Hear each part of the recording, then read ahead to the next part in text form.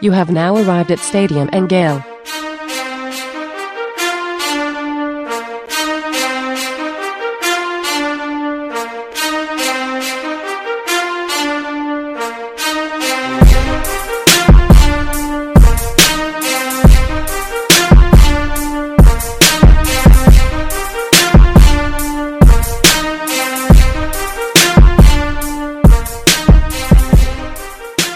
Boys and girls, ladies and gents, welcome to another episode of Stadium and Gale. It's your favorite Uncle Silk. It's Dan. And Delatorre. Same corner, same time. We back at it, man. We are. Podcast is flagship. How you feeling? We are. You'll notice my decor, if you're watching on YouTube, is a little bit different out here in Denver, Colorado. What a place. Having a great time. You having a great time? Having a great time. I can see the vibes. I'm not going to ask too many questions. Yeah. No, I see you having a good time out there. I can feel the ambiance from here. The ambiance is treat here. yourself. I'm treating myself. I'm dialed in, Silk. I flew out here Saturday, and I flew next to quite possibly the worst passenger inadvertently possible. So fly Southwest, where everybody flies first class. Have my exit row seat. Wait. Everybody's in first class. Okay. So I'm sitting in an exit row.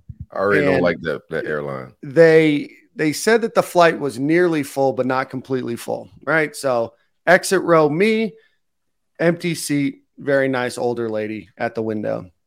The very last person on the plane, mind you, he walked by like 7 empty seats, and there's a whole cornucopia of seats behind me where he could sit.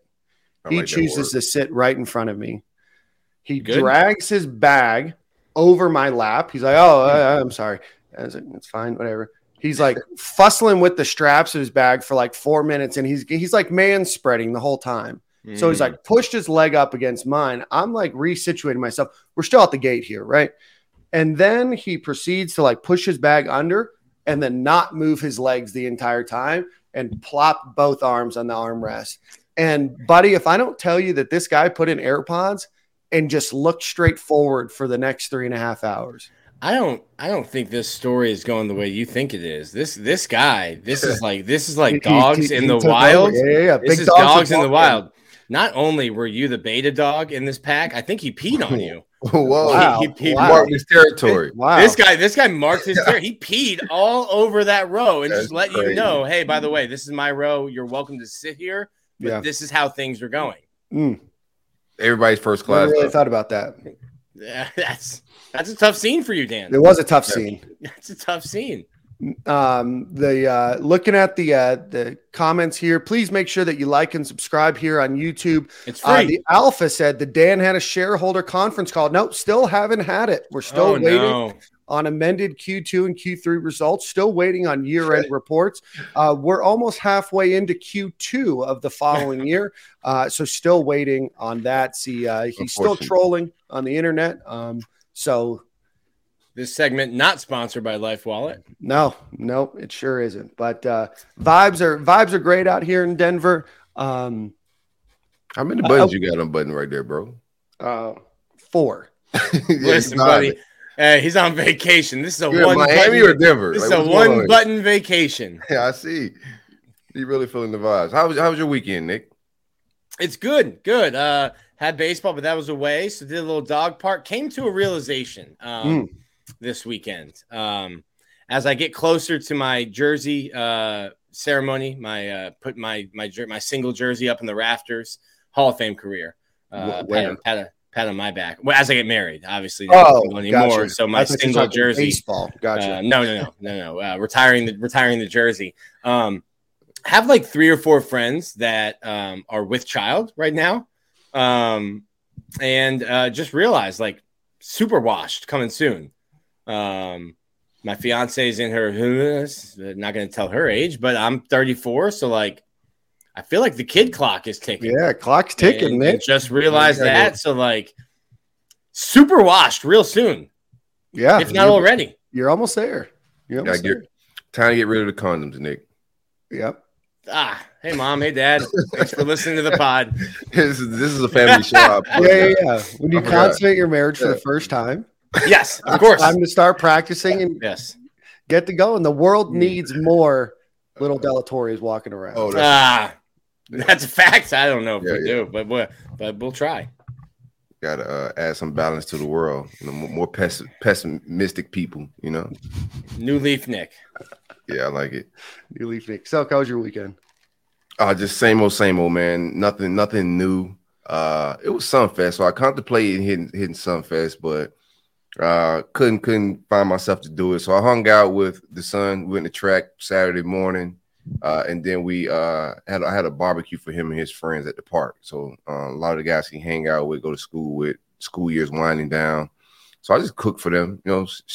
Shit my pops used to do for me, man. So I just figured I'd get into my wash bag like Nick is talking and just grill for those guys for absolutely no reason. So that was my weekend in a nutshell. I can't wait to hear stories about Nick at the baseball park in about 12 years with Little Delatorre, talking about Capri Suns and orange slices and grilling up some hamburgers. So my dad, bless him, never played baseball, was a football guy. Just learned baseball, was my baseball. Coached me in all my sports all the way up till high school. I can't even play like co-ed softball. I'm too competitive. I can't imagine having the patience to coach like 5-year-old T-ball. I think the parents would like get me up out of there. It would be like, you can see it. Yeah, I just don't think I have the patience for other people's children at baseball, T-ball, soccer. I think the most thing you're gonna need patience for is actually the daddy ball. I think like you're gonna be okay. You'll be fine. The kid's gonna be fine. The daddy ball is the toughest thing to deal with when you're dealing with Pop Warner, low league sports. My dad bucked that. He was the hardest on me because there was so much of that. Right. And I'd look at him and be like, "Hey man, why don't you chill? Why don't you chill out? Why don't you go yell at him? Why don't you go yell at the right fielder who let 3 balls go between his legs?" I'm killing it at shortstop. I'm doing well over here. Yeah, I want to give a shout out to my dad. He was a college baseball player, and I played hockey, as we all know. He coached one season of hockey. Somebody kicked that when it fell from the tree. I appreciate my dad so much for doing that because it's a pretty foreign sport, especially coming down to South Florida. My dad never played. It's obviously very different. So shout out to him, but he was more involved in my brother's baseball career and coaching him. And I never really had to deal with that, but I did have to deal with some teams where the kid either got preferential treatment or the dad was an absolute dickhead to their kid. So, there's really no in between, there's no fair, right? Well, let's get on to the show, boys. Do want to highlight a few comments here. Michael Maples, appreciate your support all the time. He said, y'all like, share, etc. It's the only thing that costs less than a wife wallet share. Love that. Those are facts. That's facts of life, bro. And 4 buttons down and a plant in his face. Yeah, staying at Airbnb here in the low-high area. Didn't get to choose the decor. There's a couple trap doors that have my buddy Paul and his wife, who I'm hanging out with here, a little bit concerned. So if you don't hear from me, you know what happened. A little barbarian situation. But yeah, so here we are. Boys, want to give a quick shout out to our friend Alan Horn with State Farm Insurance. If you are in Florida, Georgia, Tennessee, or Alabama, give Alan a call or visit his website, alanhorninsurance.com, 706-692-2888. Any insurance that you might want, auto, life, RV, renters, life, business insurance, whatever it might be, give him a call. Again, 706-692-2888 or alanhorninsurance.com. Before we get into the show, obviously there's some transfer and some recruiting conversation that we're going to have. We're also going to welcome Nick's colleague, Keith Niebuhr, to the show from On3. But want to talk a little bit about the Sarasota Gator Club meeting that I went to and Billy Napier spoke at last Wednesday. First off, appreciate Rick and the PR team over there that helped me get media access. Great to see Keith was there, Jacob was there, a number of other folks were there. So it was great to see the contingent. Matt Baker was there, the contingent of Gator sports writers that were there. And shout out to Billy Napier, who spent, about 15, 18 minutes with us before he went on stage. Journalism, Dan. Big J Journalism, have the video and everything wanted to share, was told that we can't do that. So it now lives on my phone. But a lot of very interesting things came out of there, including probably some, I guess, looking back, an opportunity for improvement. But I think Billy Napier also shed some light on the transfer portal and about recruiting and about what that process looks like. And I know there's some quotes that hit the timeline that were, I wouldn't say 100% taken out of context, but probably could have used some context, or the way that the quote was written probably was not exactly the manner in which it was said.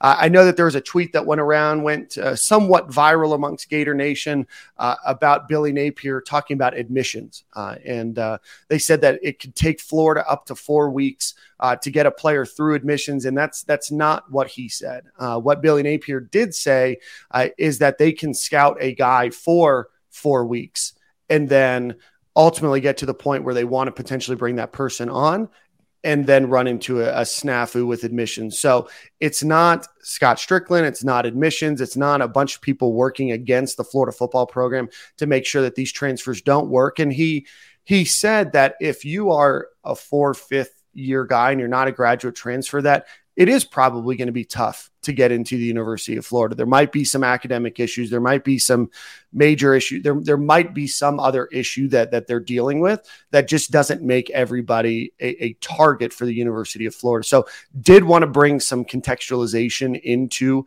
that. And if you guys have any thoughts or anything else that came out of that meeting, we can certainly talk about it. And Keith was there, and we can talk a little bit more about it with him as well. Yeah, I think obviously Billy Napier cannot speak about other teams' players, but I think this was, in my opinion, talking about Grayson McCall. Florida wanted a quarterback. I think they would have liked Michael Pratt from Tulane. Never went in the transfer portal. Tulane had a historic season for them. Grayson McCall did go to the transfer portal. Took a visit to Auburn, I believe. Wasn't going to be able to get into Auburn. Once that became clear, I was like, well, he ain't getting into Florida. He ain't getting into Auburn. You're not getting into Florida. Things change once you have college credits. Zach Albaverdi was talking to RJ Moten at the airport last week after his visit, and he's losing credits from Michigan, which is a great university, losing credits towards his degree, and is going to be coming to Florida anyway. So it's not that Florida's too hard to get into, which it is very hard to get into. And it's not that admissions was just like throwing around paperwork and putting it off. The process that Billy Napier, one that I've disagreed with in this small two-week window, because I think it's speed dating. The process that Billy Napier and his staff take, I don't think is built for that 2-week period, but they're not coming off of it. They're going to scout, evaluate, and do their process with players. And that is what I think he was talking about when he said we scouted and evaluated and recruited somebody for 4 weeks and then found out that he wasn't going to be able to get into school. I don't think you do the transcript first and then start the evaluations. Mm-hmm. I think it just didn't work out. We do have Keith waiting in the waiting room, so we'll bring him on in a second. There was another thing, and we've talked about it on this show about Florida not having visits until after that spring period closed. And, obviously there was the transfer from San Diego State that, visited Oklahoma, ultimately commits to Ohio State before he makes it on campus to UF. And Billy Napier did say, right, and you have to take him at his word, that Florida would bring transfers on and bring them in early before that transfer portal window closed. And they admitted they just didn't get it done, right? Whether it was out recruited or whatever it might have been. But he did say that Florida would bring players in before that transfer portal period closed. They just missed on this one. Yeah, he's going to say certain things in public, but it's going to depend on positions, in my opinion, right? Because if you bring the wrong guy on campus, you're trying to host a guy, a guy that's mature in age, an older guy, and you also have guys on your roster that you got to keep. So he said that, but you still got to be somewhat strategic with what you bring on campus if you're trying to manage your roster and keep guys from entering and exiting your depth chart. Yeah. And then the which final which thing, was the thing too. I'm sorry, which was Right. the thing at safety. There was a lot of smoke about Kamari Wilson maybe entering the portal. A lot of message board, Twitter talk about that. And you see the first person we had on campus once the portal was closed is a safety. Yeah. Well, let's bring Keith on. Before we do that, let's give our shout out to our friends over at Home Field Apparel. Go visit them, homefieldapparel.com. Use promo code Stadium and Gale. My buddy Paul, who I'm out here with, use that promo code, and he's rocking a Home Field Apparel Gator shirt around Denver right now. So again, go visit homefieldapparel.com. Use promo code Stadium and Gale at checkout. If you've already used it once, create a second email address and use it again. Again, homefieldapparel.com, promo code Stadium and Gale will get you 15% off of your order. And with that, we welcome Keith Niebuhr of On3, who's on the road right now. So Keith, it's great to have you, brother. Yeah, thanks for having me. I know two of you. I don't know the third one. And it's his name's Dan. No. I mean, I know who you are. Obviously, I know who you are, but we've never talked. You know. Yeah. So it's good to finally sort of meet you here. So appreciate you all having me on, and hopefully I'll get to meet you soon. Yeah, I'm on the road. I mean, I'm not going to exactly tell you where I'm at because I don't want to give too much away. But yeah, definitely going to be on the road a lot Well, I don't know if it's smart or not. But I don't know. But it's fun getting on the road because I feel like Rodney Dangerfield on the Carson show. He never had to set him up. He just came on and just started talking. But this is what reporting is: getting face to face with people. During the pandemic, I got real lazy and started doing so much stuff by the phone. And so much stuff gets lost when you're just doing DM, text, phone calls. So this is what the essence of recruiting reporting is: getting on the road, getting out there face to face with kids, their coaches, sometimes their mom and dad, Uncle Fred, whatever. And so that's what I'm doing this week, as well as last week. And I'll do it again next week. Keith, let's start way back in, I think, you were UF class of 1947. Whatever. But just tell people I look younger than you. Okay. Well, Keith, I said, you know what? It's not the time to take shots. This is my show, Keith, and now you're taking shots at me. Just tell people a little bit about yourself, where you're from, and your background with at Florida and in recruiting. Yeah, I'll just say, going back to the 40s, my granddad was stationed at Camp Blanding. No, I'm going to say it, Camp Blanding up in Stark before he went off to fight in World War II. And he ended up living in Gainesville years later. He was from Vermont. My dad was from Miami, went to UF for a year, had to transfer to Miami because of financial situation with his family. It was actually cheaper for him to go to Miami. But even though he graduated from Miami, we moved to Gainesville in the late 70s, and all his money, when we weren't like big shot boosters, but he supported UF. Something has always gotten people in my family back to this area. We moved to Orlando, then we moved back to Gainesville. I went to college at UF. I moved away for jobs. Then I came back. I left, came back again, left. Now I'm back in Florida covering the Gators again. There's just something about Gainesville and something about the University of Florida that kind of pulls you back. And I knew all along this is where I wanted to kind of finish out my career. I spent the last 10 years covering Auburn recruiting, which is a blast. And I tell all the Florida fans, I say, look, you guys are tame, believe me. It's not as wild here as you think. Covering Auburn and Alabama, that's wild. Well, sit tight, Keith.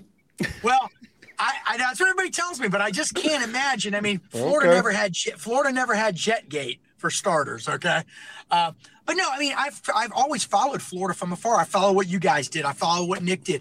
And so there's always that curiosity, and I knew someday I'd want to come back if the opportunity presented itself. And it's fun covering Florida.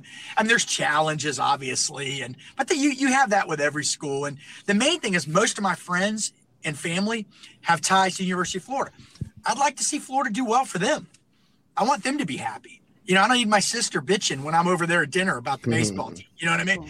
But I mean, honestly, it was an honor and a privilege to cover Auburn. It really was. They treated me like family. I've never been treated that well somewhere before, but there's something about covering the place that you went and the fans that have ties to that school and everywhere you go around the state. Even when I wasn't in this state, whenever somebody would find out I went to UF, they'd always ask me about UF.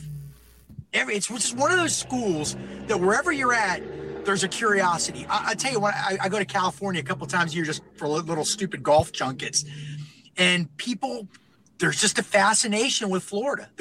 I think it dates back to Spurrier, quite frankly. But and so I always had it, even though I went there and left. But I think we've been doing this like 3-4 weeks now, and it's been fun.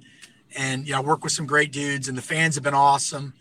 And I'm just kind of curious to see where obviously football is the driving machine, or drives the machine. Excuse me. I'm just kind of curious to see where it all goes.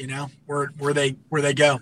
Absolutely, Keith. We had the opportunity to hang out in Sarasota for a little bit last week. Talked to Billy Napier in media sessions, and what did you think? Obviously, you're still getting your feet wet with covering Coach Napier. You coached a lot of different coaches over there at Auburn. What's your first impression from a reporting perspective, and then what was your thoughts of the 15 minutes we had with him?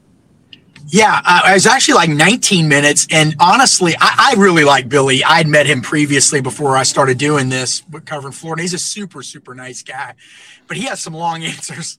And I have the attention span of a squirrel. You know what I mean? So it's hard for me not to just kind of lose interest during all that. But he had a lot of good things to say. He's just very, I guess my observations, and Silk, I don't, and Dan, I don't know how you guys feel, but he's very measured in every response. And I'd probably like to see him be less measured, but unless that's who he is, maybe that's just who he is. Maybe he's that guy. So. Sometimes I think a lot of these guys, and I'm still getting to know him. You guys know him better than I do. Some of these guys, again, I was in school when Spurrier was a coach, and it was so off the cuff. Now, what people don't realize about Steve Spurrier, not everything he said was exciting or funny or whatever. He'd say 20 boring things, but he always had that kicker. You know what I mean? But Billy's very measured. I wouldn't say concise. I don't, no, not at all. But I kind of liked all the things he said. I mean, he was honest. Hey, look, there's things I wish they could have done as a program and a coach. We would have done differently with the portal. We're doing the best we can. We're trying to be fast without hurrying. Wasn't that the great John Wooden line? Be fast, but don't rush. And that's kind of how you have to look at the portal. And he was honest about that. And it's interesting. I'm still trying to really get a read. I've done 2 of those things with him now. One of them, I just happen to be the only media person there. I don't know. What was the main gist of your question again? I started rambling and already forgot. Yeah, no, you took the Billy Napier route. No, I was just more curious about what you thought. If you had any takeaways other than kind of holistic, big Billy Napier takeaways about any quotes or anything that you took away from that 19 minutes that we had with him. No, I don't think there was anything earth shattering. I think he said all the right things, quite frankly. And then also I will say the observations off mic, very cordial with all of us, very friendly, thanks you. He thanks you for doing it. And it seems genuine. Now, that doesn't necessarily mean he wants to do these things. I mean, who really does want to sit there and answer question after question? I wouldn't, but he's very polite, and it's what I hear from recruits and their families too. He's just a good guy. He's a good dude. That doesn't guarantee you're going to win 12 games. It doesn't mean you're going to win 3 games. But as a person, he seems like a quality person. And look, the effort's being put in. We know that. But I think I liked when he did admit that there were things that it wasn't a perfect. The recruiting out of the portal wasn't perfect. There was no magic. I don't know what's the word I'm looking for. It's not an exact science. You're trying to get information. You're hoping he said you're hoping you hear that a guy may be going in the portal, so you're prepared when it happens. But that doesn't always work. He seemed like he's very honest and upfront about the challenges of the portal. Yeah. And I get it. I mean, I know you guys do too. I just heard you talking about it. And Silk made a great point. You got to worry about the guys on your team. Sometimes you could maybe get a receiver that's better. And I'm going off track here. A receiver that's better than anything you've got. But if you bring him in, does that ruin that room? Which then brings the room down. And so there's all these things you have to judge. And I think that's what Billy was telling us, that, there's a lot of factors in play here. Just when you think you've got somebody and you like them and you got it all figured out, then a week later, when his transcript finally shows up, it's crap and you can't do anything with it. Right. And so I think that was kind of thing. He was just kind of trying to illustrate the challenges of the portal. I think we're all fans, right? Us as fans, we think, all right, go get this guy. You need help at this position. There's 5 of them sitting out there. Why aren't you going out and getting them? And every school's got unique challenges. Some schools can bring in certain guys. Some schools can't. You got to worry about the egos in the room. Now, they've talked extensively. I've been following all the Gator stuff from before I got there about changing the culture, right? And I had heard from other coaches that left that the culture was not great, okay? The question is, how do you quantify culture, right? But if they have built this great culture, you might say as a fan, well, if the culture's so great, why would you worry about people being upset and leaving when new guys come in? So I get that. On the other hand, everybody wants to play. And these are alpha male kids, and they all think they're ready. They all think it's their turn. So there are many, many challenges of bringing in guys. You've got to have a room that's accepting of the fact that you're trying to improve the room, not push them out of a spot, right? So there's an enormous weight of responsibility and an enormous amount of challenges that a staff has to go to try to better themselves. Now, in year one, like we're seeing it in the old school I covered, Auburn, they're in survival mode. They're having to take a transfer a day right now. They had 3 terrible recruiting classes in a row. So that's year one. By year 2, where Florida's at now, you shouldn't have to take as many people. You brought a bunch of good young guys in the last class and maybe some from the year before. So you're building.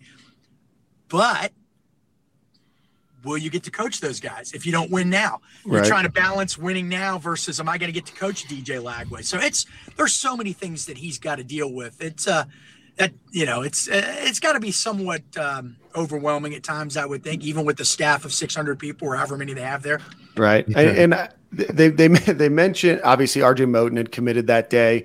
I think that there's plans to keep Khalil Jackson, wide receiver, on. Although he didn't confirm, he basically confirmed that of the walk-ons, he's probably the only one that's guaranteed a spot, which I think leaves Florida with maybe 3 potential players in the transfer portal. Wondering about, Adam Mihalik, obviously the kicker. There's a couple other players that they had that were on scholarship last year that are still on the team that could be potentials as well. Florida has 1 right now. We had 1 visit this past weekend. We'll get in that in a few minutes here. But that's probably where, Florida's going to be in that 2, maybe 3 spot max for transfer portal players. Well, the 85 number is fake until fall camp starts. You could have 285 guys on scholarship right now, and then you just got to whittle it down to the 85. Florida never really played that game until Billy Napier got here. Learned from the best, Nick Grayshirt Saban, so Florida's not afraid to do that. So, like, when you say 3, yeah, sure, but do you need 2 kickers on scholarship? Certainly not. A walk-on defensive lineman who it's great that you're on scholarship. Your spring and your summer classes were free. That's awesome. But when it comes down to brass tacks, when you get to the fall, I don't think that some of the guys who are on scholarship in the spring and the fall will be on scholarship, or spring and summer will be on scholarship in the fall. Right. Can I say something? Oh, go ahead. Go ahead. No, go ahead, Keith. Go ahead. Well, I know y'all talked extensively about quarterback stuff the last several weeks, but even that presents itself with a big challenge because a guy that has 1 year left, let's say, well, those guys, if they were really good, they'd probably be off on the way to the NFL most of the time. And if they have 2 years left, well, does that scare away? Do you run the risk of scaring away DJ Lagway? And if they have 2 years left, what if they're really good that first year and then they leave and then you're stuck right back where you just were next year and you're having to bring in another 1 year guy? It's so tricky right now. So I'm still curious. We keep hearing through the grapevine that they had that they were still looking if the opportunity presented itself, a quarterback. But at this point, maybe somebody that graduates in the summer, a kid that graduates early. I don't know. I don't know what the options are. I don't know what you guys are hearing, but I just wanted to throw that out there. Silk, I'm sorry. What were you saying? No problem, man. Keith, I just wanted to ask you about just the recruiting and with this staff and the climate of the country. We're winning some battles that Dan Mullen lost to Georgia and Alabama. So we're getting some victories. The star average and the quality of blue chippers is there. How far away are we to closing that gap with Georgia? And what are you hearing about the buzz of this cycle as well? Like, I know it's heating up this summer. It's been positive. I'll just give you an example. I was at IMG last week down in Bradenton. And now the last few times I'd been there talking to kids that Auburn was after, but there does seem to be more buzz about Florida right now. They do seem to be making progress with guys. Now, 5-star defensive lineman David Stone, he's from Oklahoma. Sooners are favored, but we hear that their NIL could be in play there, and that might open the door for some other schools. That seems like a little bit of a long shot, but he keeps visiting. Guy keeps visiting. You hope for the best. Jordan Seaton's big. I think. That's right. Jordan Seaton's a big-time offensive tackle, and, he keeps visiting. He was there over the weekend. He told me last week they're going to probably get or almost certainly get an official visit. So they're making progress at those schools. I never look at this. Well, I do look at the star rating, but more important than that, and I will tell you, and I'm a big Gus Malzahn guy. He's been great to me through the years, but his last few years at Auburn, and there's a point here, the star rating stayed high. But what we noticed, Silk, with who were they beating to land guys? So when Gus first got to Auburn, they beat out Bama and Georgia for Montravius Adams. They beat out LSU and Georgia for Big Cat Bryant. They beat out everybody for Carl Lawson. What's the other big one? Derek Brown. Bama was 2. That guy ended up being like the number 6 pick in the draft. Bama was 2. Georgia was 3. Tennessee. So they were beating out big guys. Kerryon Johnson, you beat out Bama. Legit head-to-head battle. By the end of Gus's tenure, you weren't winning those battles anymore. You had Tank Bigsby, but Georgia Slow played Tank Bigsby. That's how he ended up at Auburn. You were beating out, I don't want to knock schools, but you were beating out NC State as opposed to beating out the Georgias of the world. So that's what we've seen with Florida in recent years. More low-hanging fruit pickups, you know what I mean?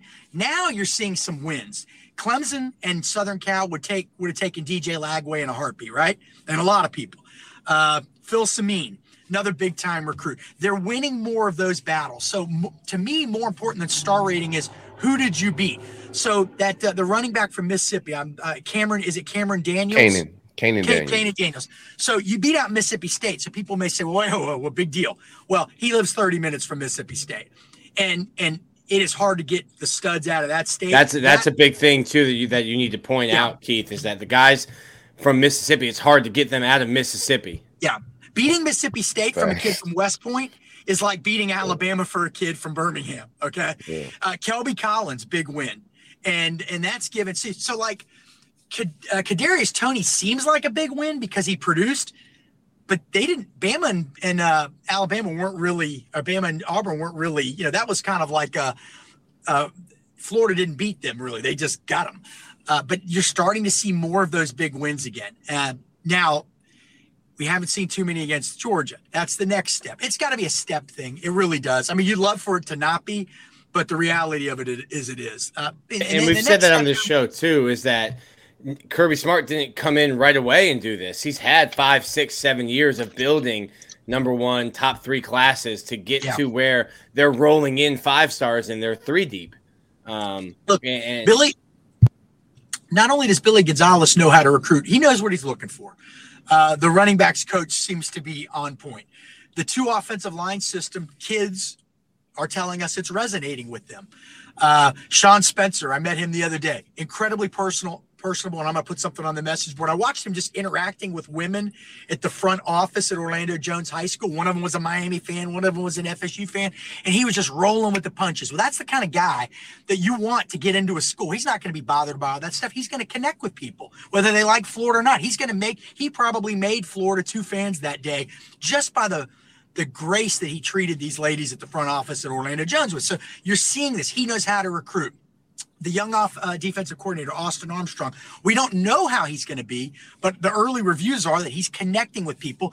And here's who he's really going to connect with. He's a young Southern guy from York, Alabama. He's going to connect with coaches, high school coaches across the Southeast. And those guys are your initial gatekeepers. So I feel, and then obviously Corey Raymond is, one of the all-time great DB coaches in the modern era of college football. So they're connecting with people. It's resonating.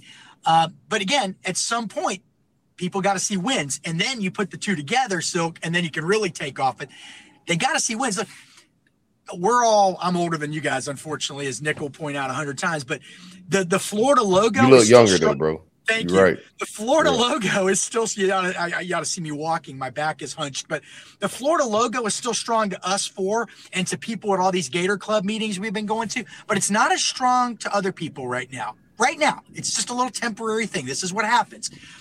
So wins change that. big name wins. And I don't mean just recruiting. I mean the games on Saturday, big name players. So it's, I always tell people, 10 years ago, Clemson wasn't the Clemson we know now. Somebody has to be the next Clemson. Somebody has to be the next Georgia. Why can't it be Florida? It could be. It could be someone else too. That's the reality. But there's going to be a next 2 or 3 great programs. It's out there for the taking. The blueprint's out there. NIL's creating some challenges, obviously, but I feel like Florida's getting a better handle on that. And now you've got, and obviously quarterback recruiting. If you don't recruit that position at a super high level or have a few, again, my old program, Auburn, a few misses in a row, then all of a sudden you can forget about winning more than 8 games. So all of that stuff has to be aligned. When you look at where Florida is right now, there is reason for optimism if they can survive this next season. I mean, I don't mean the coaching staff. I mean, just in general, if you go 4-8 or 5-7 or 6-6, can you keep that class together? Can you keep the positive energy? Can you keep the fan base happy? So again, there's a lot going on always at one time, but from a recruiting perspective, I'm hearing a lot of good things. They're in it with a lot of really good players. I can tell you that. I mean, they're not going to get them all, but you never do. But it looks like it's going to be a class solidly in the top 10, and you've got a 5-star quarterback. Looks like the O-line recruiting is going to be okay. We're waiting for some pickups. D-line recruiting, the history of Sean Spencer says he's going to get guys. So you rely on that. And I feel like it's going to be a solid top 10 class with an elite quarterback. So, I'll take an easy way here. I mean, just like Jaden Rashad didn't work out, but 3 classes in a row, Billy Napier has gotten an elite quarterback to say yes to him. And DJ Lagway picked Florida over Lincoln Riley, who part of his recruiting pitch is first overall picks at quarterback, Heisman's at quarterback, national championship potential, college football playoff. Billy Napier's over here like, yeah, we did go 6-7. Please come play for us and help us not do that again. So like these are major recruiting battles, and I've been trying to rack my brain. I don't remember the last time Florida had a quarterback like DJ Lagway of his caliber committed this early in a cycle and then recruiting the way that DJ is. And I think that's the difference, is that you're building, but that doesn't help you this year. It might not even help you in 2024. Well, you made a good point in there about one thing. It's kind of a leap of faith for a lot of these kids. You can sell your vision year 1, year 2. Then you got to start winning. Then all of a sudden it's hard to sell a vision if you're not producing on the field. Look, they weren't left with a beautiful situation, but there was some talent. We learned that watching the draft. Now they say they've changed the culture. They're getting their kinds of guys in there. Again, the next step is to start producing some wins, and we'll see what happens. But again, I'm getting good vibes across the state. I mean, look, I think Florida State's recruiting well in state this year too. I know nobody wants to hear that, but they had a few years to build those relationships. And so Florida was playing catch up from the relationship building standpoint. But I mean, again, positive stuff out there. You just got to keep building on it and building on it and building on it. And, if they don't win this year, it'd be what would it be? They're working on 2 straight losing seasons, right? And that's unfathomable to me. But the schedule's not easy. So you just gotta start winning some of those games, man. At some point it's a result, not some point, it's a wins oriented business, results oriented business. And so, but yeah, we don't see them going after the low hanging fruit in recruiting much like we were, Silk, I think, you know what I mean? I don't want to knock too many people, but it seemed like there were a few coaches over the last, let's say, half dozen years at Florida, and I was just following from afar, and you're like, where they were just taking 1 3-star after the other. Now, that doesn't mean those guys can't play. That doesn't mean you didn't do a great evaluation, but over 20 guys, are you going to out-evaluate Nick Saban's staff, Kirby Smart's staff? I mean, at some point, so you're fishing from the same pond with the other big boys, right? For sure. And we don't see that as much anymore. Now we're seeing some of the bigger battles. They're getting in there and mixing up. I mean, Billy Gonzalez ain't afraid to get in there and mix it up with the other big guys. I can tell you that. Neither's Corey Raymond. Neither's Rob Sale. So we'll see what happens.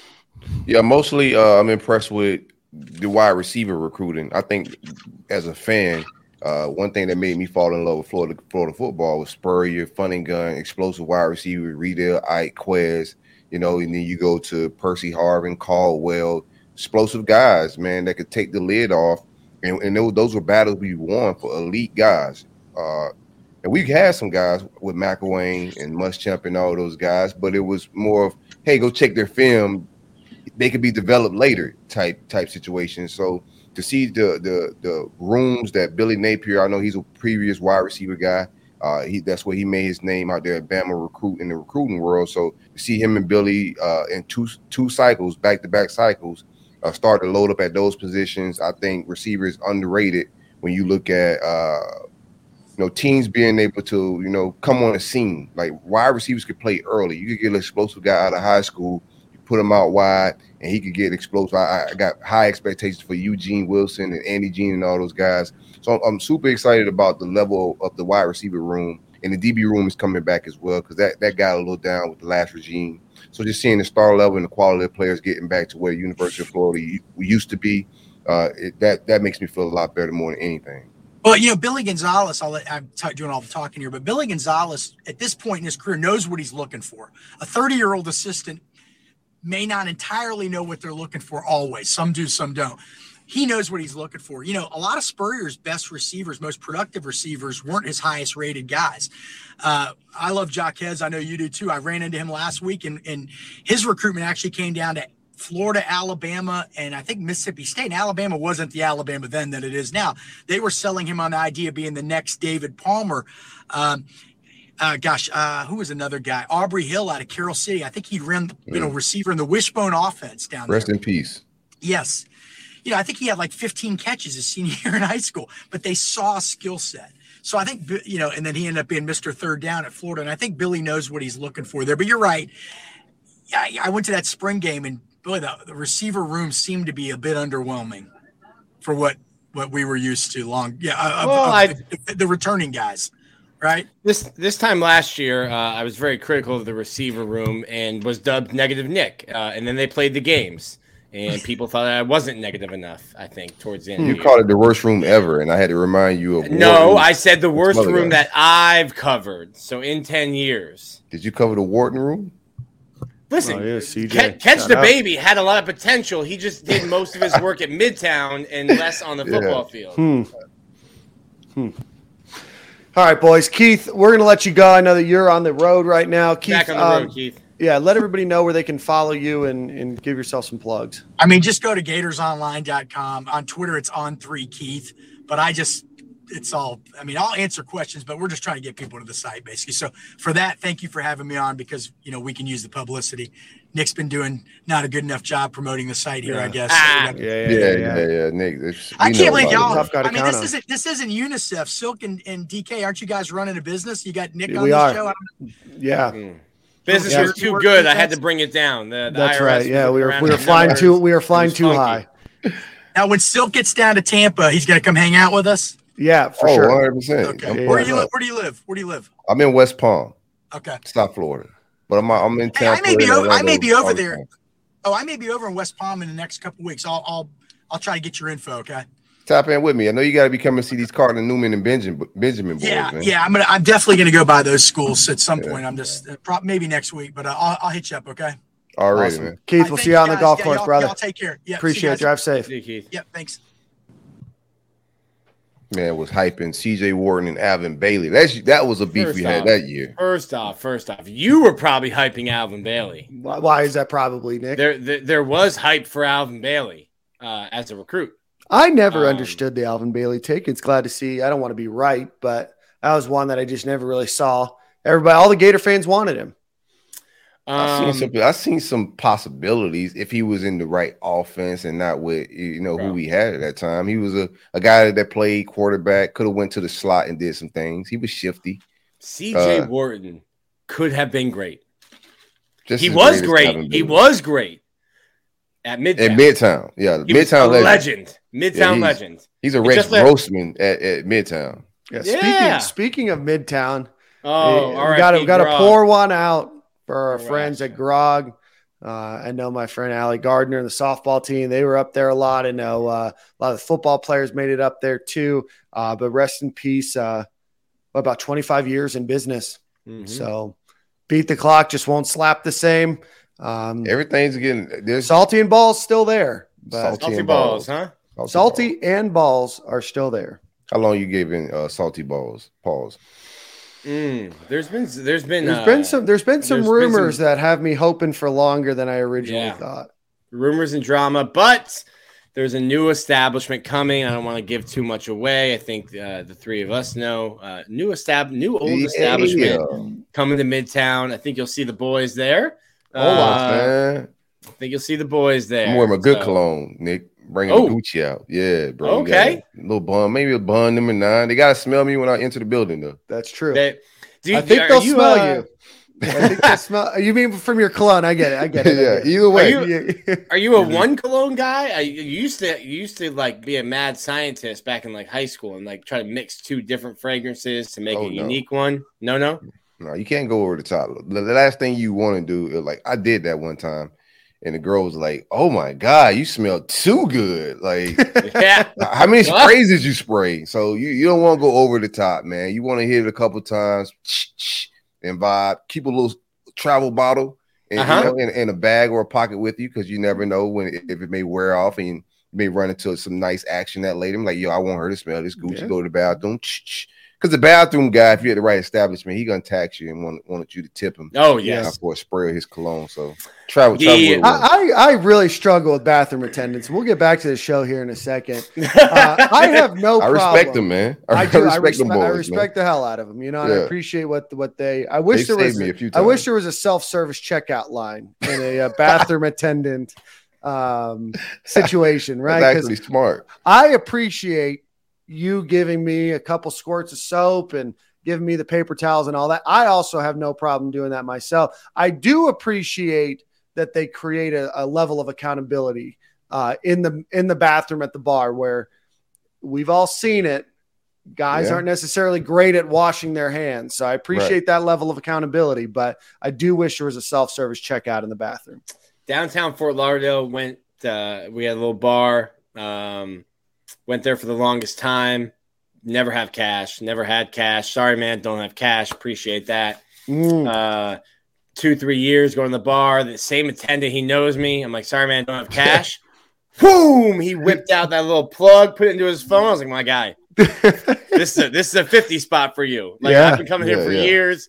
We've been accruing a bill. I gave the guy $50. I was like, yo, that's a power move. Money. Yeah. Power move. You just pulled out the phone. You're like, yo, I got you. This is before, like Apple Pay and stuff like that. So you pulled out whatever that thing is, you plug it in and you swipe the card. Yeah. Bro, the bathroom attendant got paid that night. There's a guy in Tampa that has a placard that's laminated and everything. If you don't have cash, that's fine. Apple Pay, Venmo, Zelle, whatever mode of payment that's out there, they take it. So no excuse. It's like follow stock, not transferring. Here's my thing with the bathroom guy. My thing with the bathroom guy is when they monopolize it, right? So I don't have the option to wash my hands because you got the only sink, you cornered it off, and you got the soap already out. So I'm obligated to pay you regardless because you like volunteered your services. It's like the people that would start wiping your windows. Like, bro, I didn't ask you to do that, so I appreciate it. Bathroom capitalism, baby. They have saved me with some breath mints, here and there, some cologne spray. So, like, when you're in a crunch, you appreciate the bathroom attendants. So I appreciate them boys. I do. Speaking of appreciating the boys, want to give a shout out to our friends over at the Gatorverse, gatorverse.io. If you are looking to support University of Florida student athletes, check no other spot than gatorverse.io. Doing a lot of really great things. They had a fantastic gymnastics engagement that they did last year. Really helped a lot of the student athletes at the University of Florida working with the men's basketball program. Going to be working with a lot more, but please go check out gatorverse.io and support your University of Florida athletes. Let's see. Nick, one of the topics of conversation that came up, and I am not allowed to talk specifically because it was a ticketed closed door event at the Gators club down there in Sarasota. But we're still on the topic of conversation of 9 games in the SEC versus 8 games. Do you have any thoughts or opinion on the matter? I have many. Excuse me. I think the SEC is steeped in tradition. Florida and Georgia are going to play. They're going to play in Jacksonville. As much as I would like to do a 2 in Jacksonville, Athens, Gainesville rotation, think that would be really cool. If you're at Florida or at Georgia for 4 years, you get an opportunity to play in the swamp. You get an opportunity to play between the hedges, and you still get to go to Dan's favorite city in the entire universe. So I think that'd be cool. But you have these traditions. Auburn and Alabama, the state will secede from the union if the SEC tries to say that they can't play the Iron Bowl. You also have to have Alabama play Tennessee. They've played that over 100 times. That game has to happen. Auburn and Georgia have to play. The 8-game model with adding 2 teams is going to be a 7-1 model, which means you get 1 permanent opponent. So are you taking Tennessee off Auburn or off Alabama's schedule? Are you taking Auburn off Alabama's schedule? Are you taking Tennessee off of Florida's schedule? Or are you taking Georgia off of it? There's no more LSU games. So you're going to have riots in SEC fan bases with 8 games. Now, the other option is to go to a 9 game, and then you have a 6 and 3 permanent opponents, and then 6 rotating. That keeps the traditions. That also adds an SEC game. I think the SEC and the presidents and the athletic directors are going to go to Disney, say, hey, Mickey, we're playing a tougher schedule. We'd like some more of those Donald Duck bucks to do that. And Disney is going to say, hey, man, we're paying you $3 billion for the next 10 years to schedule your games. A little greedy. So I think the SEC will posture and say, we'll do 8. And you're going to get fire and brimstone from fan bases, which are going to say, what do you mean we're not playing Tennessee anymore? We're not playing Alabama anymore. We're not playing Auburn anymore. So I think the 8-game schedule, once they came out last year in the spring and said there's only 2 models, this model for the 8-game, a 7-1, and this model for a 9-game, a 6 and 3. To me, there was no other option. You can't get rid of these traditional rivalry games. So you're going to have to go to a 9-game schedule, and the SEC and the coaches and the athletic directors will say, we're going to stay at 8, we're going to stay at 8 until they see what the fan bases say. But they're going to try to get more money out of Disney, who's giving them $3 billion.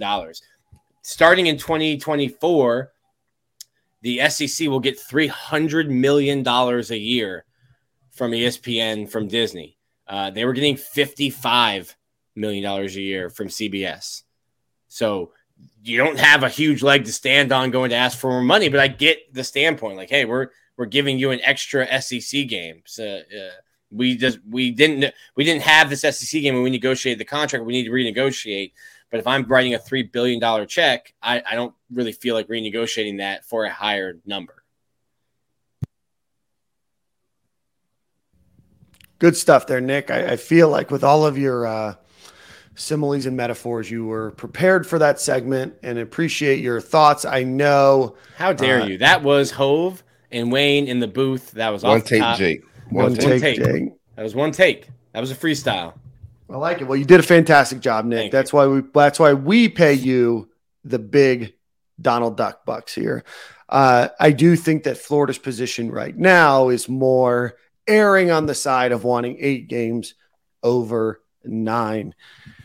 Silk, you have any thoughts, or you just gonna kind of wait and see because we don't control it anyway? Yeah, man, they better get these games right, or they gonna have to go back to lockdowns. The real civil war gonna start. They take away these rivalry games. That's my take. All right. Well, let's get on. If they stay at 8, who do you want as Florida's permanent opponent? I'm not Vanderbilt. Unfortunately, I can't. No, maybe not right now. Dan, watch out! Careful there, Dan. Yeah, I really backed myself into a corner here. There's no corner. Yeah, I mean, it's not going to be keep so happening. The other thing too, I think it's going to be Georgia, right? I think if any permanent opponent exists, Florida Georgia is the most story of those rivals, right? You have to look into the contract too, because I mean, I guess you can probably Florida and Georgia could get out of a contract with the city of Jacksonville if the SEC is not going to have that. If the SEC is going to have change that, but to me, I can't imagine a season where Florida and Tennessee aren't playing. Right. We got a lot of low key like rivalries, man. Like LSU is a rivalry. You're going to lose the LSU game, like right. From talking to people, even if they do the 9-game schedule, LSU's out. It'll be Georgia, Tennessee, and I think Oklahoma will be. I think I'm gonna get out there this year for that 3 reason. permanent. I got to see Florida at LSU before they start dismantling things. Mm-hmm. This isn't the first time, right? Florida used to have a very historic rivalry with Auburn. that was lost. So I don't know. I don't necessarily love the 7-1, but I get it, right? Especially with Oklahoma and Texas. You know, their regions agreed to it. They're absolutely coming in 2024. You have to add them in some, rhyme or fashion. What if you got rid of all of the rivalries? What if you had 8 games? Just get rid of the whole game, Dan. What? Just get rid of the whole game at that point. What do you mean get rid of all the rivalries? But if you got rid of the one permanent rivalry every year, and then every school has multiple rivalries, right? It's going to be tough to balance if you stick at 8. Obviously, if you go to 9, it's a little bit of a different situation. I think if they go to 9, I'm very curious if Florida continues on with Florida State every year. I think that they would, but there's that chance too, right? Where now you're going to be potentially losing the opportunity to have that home game that you might not otherwise have, or whatever it might be to be able to bring in a USF in, or who are we bringing in this year? I don't remember, Central Michigan, whoever it might be, but Florida also has locked themselves in. And this is why I'm not surprised that Florida's position is probably 8.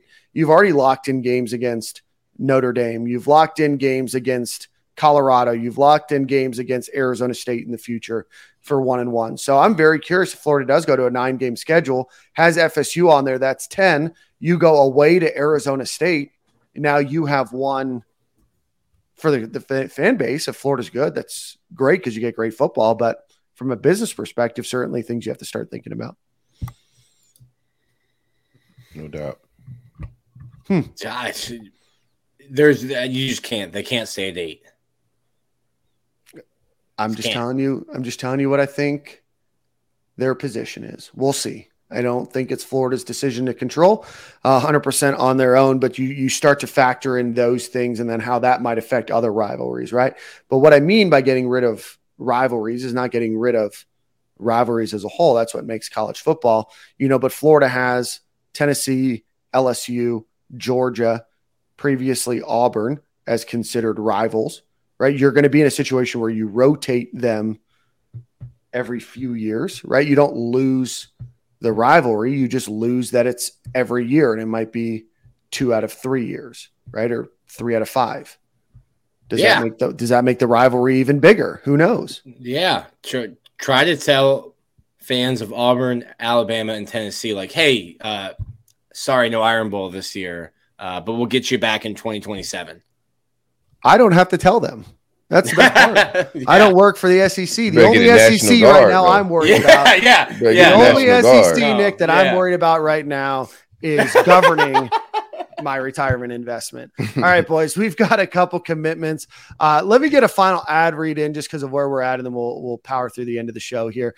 Go visit alumnihall.com. Go visit them on Archer Road or on online there. Anything that you want, Gators polos, golf apparel, little trinkets, accessories around your house, the latest and greatest in all of the major brands that provide Florida Gator sponsored wear. So go visit them, alumnihall.com, or go visit them on Archer Road in beautiful Gainesville, Florida. Last week on Monday, not long after we recorded, the Gators received a commitment from RJ Moten. He's a safety DB linebacker prospect. I think Florida's recruiting him at just safety right now. From the University of Michigan. His father, Ron Moten, previously had played for the University of Florida as well. But RJ Moten is the first transfer portal player that the Gators get this year. Gentlemen, what are your thoughts on RJ Moten?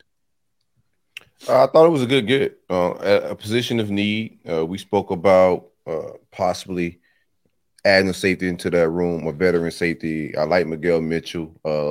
Kamari Wilson has some development still to do. So there's just a lot of inexperience back there. He comes in with 10 starts last year. I think he had something like 99 snaps. Very good as far as production. Haven't given up a touchdown in all of those snaps. Someone was saying that he lost his job maybe down the stretch at Michigan, but regardless, You get a guy that's coming in and is going to be penciled in as a starter, a lot of experience, and coming from a good program with Harbaugh out there. So I don't think he's coming from a place where I'm worried about him being a toxic or ruining the locker room. So I like that we got him in. He didn't take a bunch of visits. You know, you get your guy in, he commits on the visit, and they shut it down. But I'm satisfied with that get for my safety room for sure. Mm-hmm. Yeah, I mean, you needed it. He has more college snaps than everyone in the safety room combined. You needed depth. I think, like Silk said, he's a guy who can come in and start. He's some people took what I wrote wrong. I think he's a thumper. He can hit you hard. Had some tackling issues last year at Michigan. I think that's kind of what led to him losing his spot. It was also a playoff team. So we're talking about levels. Michigan was a much better team. He didn't lose his spot he probably lost his spot to someone who would also start at Florida. That's a fair point. Yeah, great point. So, you know, I think you're throwing the baby out with the bathwater, but like this was one of the last four teams playing football games. He lost his spot to on a very good football team. Hasn't allowed a touchdown pass in coverage. So a guy who I think, one, checks the box immediately for depth, experience, veteran leadership. You had to have that in that room. And two, a guy who I think is going to come in and compete right away to start August 31st. Absolutely. Right on the same page there. Always, man. The Gators also hosted running back, from Houston, Alton McCaskill this weekend. I know a lot of folks are wondering why, with Florida having a pretty stacked running back room, why the Florida Gators are hosting a running back. My thoughts are, and then I want to hear yours. You have a team that needs talent, needs playmakers, and you have the opportunity for him to be at the program for the next 3 years. You always look at the opportunity, whether you are skilled in that room or not, to always try to find additional upgrades. But Silk, want to get your thoughts on Alton McCaskill. Like you say, he had 3 years. He has 3 years to play, but he's talented wise. He's good enough to press, in my opinion, Montreal Johnson and Trevor Etienne for snaps. Cam Carroll came in from Tulane. So it's going to be very interesting to see how it all pans out. But he got 961 yards as a rookie out there in the AAC. He got Rookie of the Year in that league. He had an ACL tear in 2022, so he sat out. But seemingly bounced back with Holgerson and the Houston squad for spring. Had a solid spring. They actually were shocked that he entered the portal. So a very good get, man. I think you should be carrying 5 backs. It's an opportunity for good roster management. We missed on Mark Fletcher down the stretch. He went to Miami, so you feeling the need a body. We wanted to bring in 2 backs last year. We only brought in 1. So obviously there was a missing spot on the roster. They fill him in if we get him, because I don't know if we get him. He's going to take some more visits, it seems here. But if you get him, you get a guy that fills in the roster need, but he's also proven. Especially if he's off of that tear, man. I love his film. Everything about it. You cut it on, whether it's Auburn, SEC programs, ACC, or in the league he's playing in, he got off as a true freshman. So I love his film, and I think he's going to be a guy that, if he does come, you could pencil Trayon Wellbeing for a red shirt. Nick. Yeah. It's that meme of the guy. It's like a trade. It's a guy with the slick back hair in the room that's kind of lit up, and it's like Gator fans were like, I want quarterback, and it's like, you'll receive another running back. So I think that's where like the anger about it was. But dude can play, has 3 years to play, and you're gonna lose Montrell 90% most likely. I'd be surprised if Montrell Johnson's playing at Florida in 2 years. He's gonna go to the draft after this year. You lose Cam Carroll. So I don't understand, and this is one of the kids, like, Florida has tried to move in silence so much in the portal. They tell guys not to publicize when they're getting offered out of the portal. This kid tweeted when he got his offer, and people on our message board were like, you're wrong. This kid tweeted. I'm like, this kid's good enough to do whatever the hell he wants. Right. And Florida will still say yes and take you. So to me, everything Silk said. Yeah, this kid can play right away. Give you another back for five really. And yeah, to me, if you can get him, absolutely. I thought Colorado bound, as they've gotten like 50 new scholarship players. Yeah, 59. Deion's Deion's working like a drive-through. Just come on, the new guy in. But just I think poaching FSU. And right now, where the state of the roster is, if Buffaloes is what they call it there. Buffaloes, I like that. Where the state of the roster is, I don't care what position is. If you can get talent, you need to get talent on this roster yesterday. Yep, absolutely. And obviously, there's a limited amount of talent that's left. Again, the old adage has been talked about. There's a reason why a players, in the transfer portal, the amount of players that are going to upgrade Florida's roster are relatively limited. I know you could say that's tongue in cheek. Florida needs a lot of help. Obviously, Florida does, but you also have to factor in all of the other things, right? Can they transfer to Florida? What are they looking for? Where are they from? What opportunity are they looking for? And do they match and fit with what Florida's looking for? So getting a guy like McCaskill, I think, would be awesome. You get a talented running back in. Again, like you said, Silk, you're most likely losing 2 people next year, right? And that leaves Etienne, who, if he does what we think, would probably go to the NFL the year after that. You still could have another year of McCaskill, depending on, what his carries and reps look like. You have the opportunity for Tryon Webb. You have obviously the other recruits that are coming in. So Florida can get him. I completely understand the take and think that it would be a great get for the University of Florida. And we'll see if NIL gets to a point where running backs are staying and it makes sense to stay, but the NFL doesn't value the running back position the way it used to. So you're trying to get to your second contract. I know we had a couple of running backs go in the first round this year, but I don't know. You have to be like a Bijan Robinson kind of running back to get that guaranteed 5-year contract in the first round. So to me, it makes no sense for running backs to stay for 4 years. If you're an NFL talent, it makes no sense to spend a 4th year in college and get that extra tread on your tires. You need to get to the NFL because it's not about your first contract, it's about your second.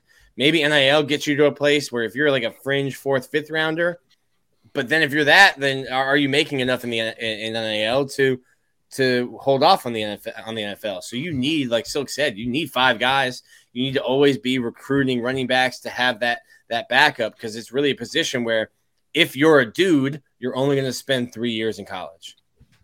Absolutely. On the other recruiting front, the Gators do lock in another commitment with 4-star wide receiver Isaiah Williams out of Carrollwood Day High School in Zephyr Hills, right outside of Tampa, Florida. He holds offers from Miami, LSU, Georgia, Alabama, Michigan, South Carolina, Tennessee, Florida State, and the list goes on. Coming off of an injury last season, but is ranked 4 stars by On3 and Rivals, 3 stars by 247 and ESPN. The On3 overall average for him is the 297th best player in the country and 50th overall wide receiver in the country. Your thoughts on Isaiah Williams? I like it. Good get. I think he plays in the slot, could play outside. He has NFL pedigree. Dad played in the NFL, tested at one of these camps, man. Which camp was it? Under Armour next camp. He ran a 4.46, which is the fastest time at that camp. So it looks like he's bounced back from the injury. I think if you look at his film, very explosive on special teams, punt return, kickoff return. Could use some work with just getting off the line of scrimmage versus jams on his release. But outside of that, man, a guy that can run, top end speed routes, intermediate routes, plucks the ball out of the sky. We're cooking in the Tampa area. That's what I think about this get, man. We'll see if we can get TJ Moore. What was the overall reaction? It seemed underwhelming on the timeline. Yeah, I think everybody wanted JoJo Trader yesterday or the day the kid committed or something like. And do I think this kid's gonna rise? I think he was out a full season. I think when you see him as a full season, he's gonna have a Eugene Wilson-like rise in his rankings. I think he could be a top 200 kid, 150 kid. That's just my opinion. But you got to look at the offers. The kid that was out last year and his film. Like, he's an explosive guy, track guy. He runs a 10.9, 10.800 meter. People that are looking for like the big Jeremiah Smith and the JoJo Trader names, you got to build an entire wide receiver room. Are they still recruiting Jeremiah Smith? Obviously, we are. He set up a visit, so a great get by the staff, man. I think like the ceiling on this kid is through the roof. Yeah, no, I would agree. I didn't know a bunch about him, pardon me, but film looks good, solid player. Again, Silk, like you said, you're building a room. You're not just recruiting one guy or just two guys. Not everybody's going to be a Jeremiah Smith. You need your other folks that are going to be on that roster. Looks like a good take. Florida's still in it for a lot of other players. I know Florida fans expect because you have DJ Lagway that you're just going to knock it out with 4 other 5-star wide receivers, and that's just not how it works. Carrollwood Day's a program that's produced a lot of athletes. Like you said, Silk, good pedigrees, 5'11 and a half, almost 6 feet, probably still growing. Has the opportunity to play slot or outside. It'll depend on what happens, going into this season, obviously. And, nobody's signed on the dotted line yet, right? If he doesn't recover the way that Florida wants, or doesn't look like it's going to be an opportunity at Florida's not going to sign him, right? But I do trust Billy Gonzalez. I do trust the analysis that they've done on these offensive players. I don't think that they've missed on a lot over the last year and a half or so on taking these guys that maybe are a little bit more under the radar. Perfect. And Silk, you mentioned Jeremiah Smith did lock in a visit for the Gators in the next few weeks. He will be here with DJ Lagway on June 2nd through June 4th. And then they complain about that. Right. That was actually be my next topic of conversation. Timeline doesn't ever seem to be happy. You get a guy to come onto campus. I think he's just trying to get a free trip. Guy doesn't come onto campus. These guys it ain't your money. That ain't your money. Shut up. What are we doing here? Yeah. Just being mad for the sake of being mad. That was one of the most wild takes. Can't keep giving this guy free food. Shut up. My goodness. What are you talking about? I give him a voucher wherever he want to eat in Gainesville, man. If University of Florida runs out of money for Jeremiah Smith, just give me a call. I got an NIL. Yeah. I'll Venmo some money over for a Dragonfly meal or a Mark's Prime or an Embers meal, right? Yeah. But now, good setup, man. Good job by the staff. Right? They haven't landed him, but there's been continuing Jeremiah Smith flirting with University of Florida on timeline. He seemingly have a relationship with DJ Lagway. Beating out Brian Hartline isn't a walk in the park, but you got to be in it to win it. If he's scheduling official visits to come and hang out with DJ Lagway, let's do it. Our wide receiver room is going to be good with. As long as we got Billy Napier, he's gonna recruit studs in the wide receiver room. That's where he made his name. But meanwhile, you get the dogs on campus. See if we can get them. Listen, this is what the last staff, in my opinion, didn't do. You're gonna lose some of these recruiting battles, but the last staff wasn't even taking swings. It was like, crap, he committed to Ohio State. That's cool. Who's the next one on the board? He likes Notre Dame. Who's 7th? Let's try 7 on our board. Right. This staff doesn't care if you're committed somewhere else. If you're the number 1 player, we want you. We're going to continue to recruit you. So you're going to lose some of these battles. You're going to get trolled because you're going to lose some of these battles. But this staff is fighting for these kids. And you're going to eventually start winning some of these. And that's how you get back to having an elite team, is by getting elite talent. And you have to recruit against elite recruiters to get that to your campus. Already. All right. I do want to show Eugene Wilson just put out a video. Bro, get me more. Ooh, hello, Dan, with the muting, please. Yeah, he think he me. Look at him. There we go. Let me see if I can find this, Dan. I want to see. Look at that get up, man. It's release off the line is just it's crazy, bro. Super explosive kid, man. I want to I may have to walk back my Andy Jean being the best freshman year out of that. Even though Eugene didn't show up for spring, it's gonna be hard keeping him off the field, bro. It's gonna be difficult. Let me drop this in here. I want to see how many. Just tell him to go. Silk a question. I think Eugene Wilson. If Ricky Pearsall had left, Eugene Wilson is a day 1 starter. Now, I don't know if he is anymore with Ricky, but it is. It's bad news. Eugene Wilson enrolling is going to be bad news for Ty Jacquiel Bowman. Who? Ty Bowman. Jacquiel. I got my pronunciation guide, Silk, so I'm I'm locked and loaded with my pronunciations. I ain't even started trying to learn how to say his name because I knew Eugene was coming. Yeah, pause. So, hello. Called it that video I just dropped, Dan. I want to Silk. This reporter out there in Texas was catching or attempting to catch some passes, a little slant, little 5-yard ins from DJ Lagway. When Dan cues it up, Dan's towards the end of that video. How many passes? These are fastballs. How many out of 10 do you think you're pulling into the chest and turning upfield with? We're almost there. Just wanted to get to the right spot in the video. Yeah, bear with us. We don't have a production team or anything around here. Yeah, it's just us, just doing our thing. Yeah. Let me see.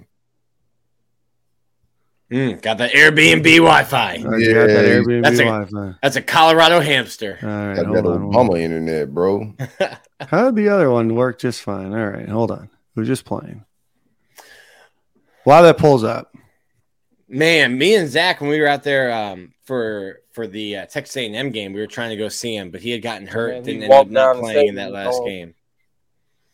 All right, it's coming up soon. Is Derek Senior? Dude, he still looks young. He is young, Nick. I think he's 16, 17 years old. He was 16, man. That's crazy. Look at Mike. As soon as it gets to that, there you go. Oh, drop one. Whoop, whoop. Does not look. Gets on you quick there, Silk. Who's he throwing to? It's the reporter, a TV news guy out there in Texas. I'm about to say his name is How many? It's getting on you quick. How many of those you catching? I played DB for a reason, so I'll be honest on the show. I didn't have the best hands. I could catch, but I didn't have the best hands, and I don't have the biggest hands. So I don't know, man. I might break a finger or something. He got a rocket. I think I'm going to go for 3. If you going 3, give me 9. If Dan can get 3, I said 0 for 3. 0 for 3. So I said 10. 10. You get 10. Oh, out of 10. Were they all that short, like little slant where he's rocking? Yeah. No, it's coming. It's getting. It's coming in hot. I'll give myself 2.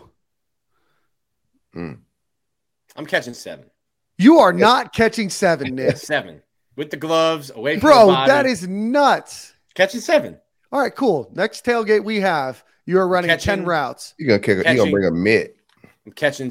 I got my old Ichiro Mizuno catching after this thing, Nick, is win. That's all you're gonna be doing. I'm catching 7. PJ DJ is putting it in stride, which is noticeably slower than I days. I think your pace will be a little off what he's used to. Yeah. Well, it's a 7-step drop for my 5-yard slant. Yeah, I can see that. That's how we get the timing right. Yeah. He's got to dodge some tackles too. Yeah. Step up in the box. Nick's still at yard 4. I get it. My slant is a long read progression. I do want to let the fans know that June 2nd weekend is a big weekend, but 2nd and the 9th, just for y'all, the casuals that don't follow recruiting like us maniacs, June 2nd should be a really big day. PJ DJ will be back in the town. We mentioned Jeremiah Smith. I don't have the entire list. It'll keep building, but that's just a date to keep in mind if you want to cut your notifications on for possible commits that weekend. That's the weekend you may want to. Yeah, and I do want to say that I think Florida looks really, really, really good for Christopher Jones, linebacker out of Virginia. Yes, sir. You got to give Jay Bateman his credit where credit's due. He came in, didn't recruit super well right out of the gate, but you saw some improvement from Ventrell Miller. Obviously, a huge improvement from Amari Gaynor. Now the Gators have one of the best linebacking commit groups in the country, if not the best right now. Absolutely. And looking at another highly ranked 4-star in Christopher Jones, you're talking about building for the future, and you got to give Jay Bateman credit where credit is due there. Gentlemen, any final thoughts on recruiting, topics related to the football team before we get into baseball? No, that's it, man. I do got portal. I know Trey Amos is a guy that we're looking at, former defensive back at Louisiana. Billy originally recruited him. He was a quarterback in high school, brought him in as a DB into that class out there in Louisiana. He has some crazy interest right now. He visited LSU Also visited Alabama. We were one of the first teams to offer when he entered the portal. I know our defensive back room isn't one. We need a lot of people. There's not a big need for cornerbacks right now. But if Bama and LSU want him to come in and play, that's a guy that you should go out there. We're seemingly trying to get him on campus. We'll see where we go with it, but I would love him in my DB room for sure. He's a 6'2" guy, very rangy, good athlete. He's going to play on Sundays a lot. So I would love to get him into Gainesville if we can. Absolutely. Nick, we didn't talk about baseball last week. Had a couple people in the comments ask, so we apologize. But Nick, where are we at with baseball? Tough week for the Gators. Yeah, tough week for Florida. Had a really big opportunity. South Carolina gets swept. Vandy gets swept. So Florida had a chance to to gain some ground on Vanderbilt. They don't get it done. I will say that Texas A&M was one of the teams in the College World Series last year. Really good team. They lost their two best hitters from that team, and they've had some bad luck. But after they lost Friday, talking to my buddy Ryan Broninger, he said, this team, Texas A&M, needs to win 5 of their last 9 to have a chance of making it to the NCAA tournament. So you're talking about one of the best 8 teams in the country possibly missing the tournament. I think A&M played like a team desperate to win, like a team that had their back against the wall. Winning SEC series is tough on the road. Florida's 6-2 in SEC series this year. It sets up a huge top 10 matchup for Vanderbilt and Florida this week. If Florida can sweep, they'll take the lead in the SEC East, and I think they'll be only behind Arkansas and LSU, depending on what those two teams do before they finish the season at Kentucky. But it's a huge weekend for the Gators this week, and I think you found some answers at the back end of the bullpen. That's going to be a tight rotation of 4 guys with Ryan Slater, Brandon Neely, and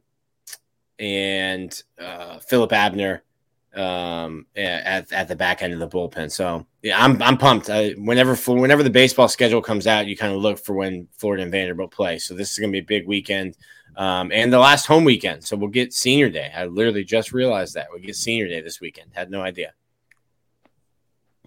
Awesome stuff there, Nick. We will look forward to Senior Day. This season flew by. Yeah. Christ. Fired Sully 3 or 4 times. Annually. Yeah. Monthly. Once a month annually. Gotta get him on the show. Gotta get him on the show before he's fired. Do want to give a quick shout out before we head out. I think I have Song of the Week this week. That's kind of fun. I just thought about that. I want to give a congratulations to the women's lacrosse program that won the 2023 American Athletic Conference tournament. That is, I believe, I think that's their 9th time winning. So congratulations to them. They have now extended their streak to 12 consecutive NCAA tournaments, and they will be the number 6 overall seed, where they'll face Jacksonville University. I'm sure their fan base and student athletes are going to enjoy being able to get out of the city at 4 p.m. on Friday at Donald R. Disney Stadium, where if you catch that game, you can also watch the Notre Dame Mercer game right after, and the winner of those 2 games will face off Sunday in Gainesville, Florida. Gentlemen, any final thoughts? I know there's some questions about O-line recruits. I think some things are starting to get a little clear over the next few weeks. I know Florida is looking and visiting a number of prospects right now, both those names that you've heard of and those that you maybe haven't. Give us a couple weeks, let the dust settle a little bit on where things are at. I think Florida, based on some things that I've heard and talking to some folks last Wednesday, Florida feels a little bit more confident than maybe we do on some of these offensive line commits, but I know that it's a big question mark, so we'll try to get some answers for you in the next few weeks. If you're still listening, we appreciate everybody that still is. Please hit that like button. Please hit the subscribe button. Please throw a comment in there. I'm out here in Denver for a country music show on Tuesday.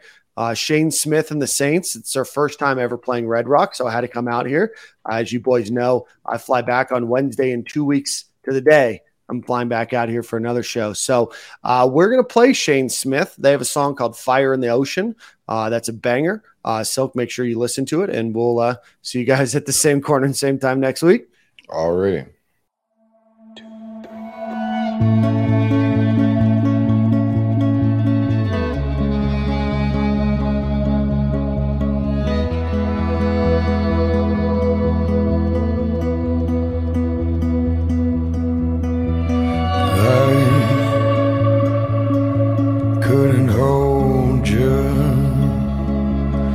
I dream that way sometimes. In the old days we'd rage. But have you ever in your mind dreamed as far as a fire in the ocean, or a highway to the stars? I could dream my way back to your arms.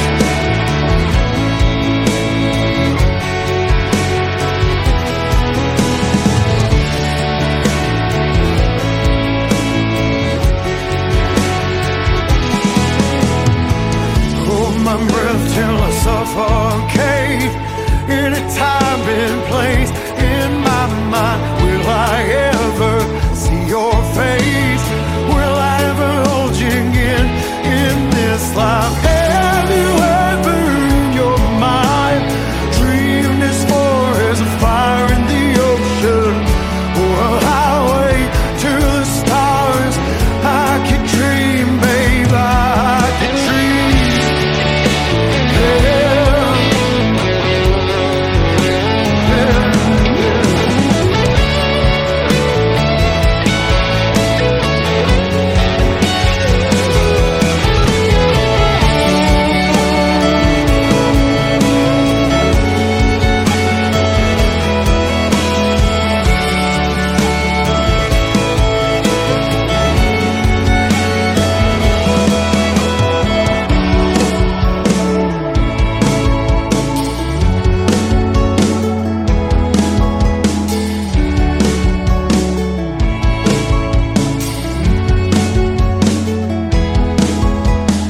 Have you ever in your mind dreamed as far as a fire in the ocean, or a highway to the stars?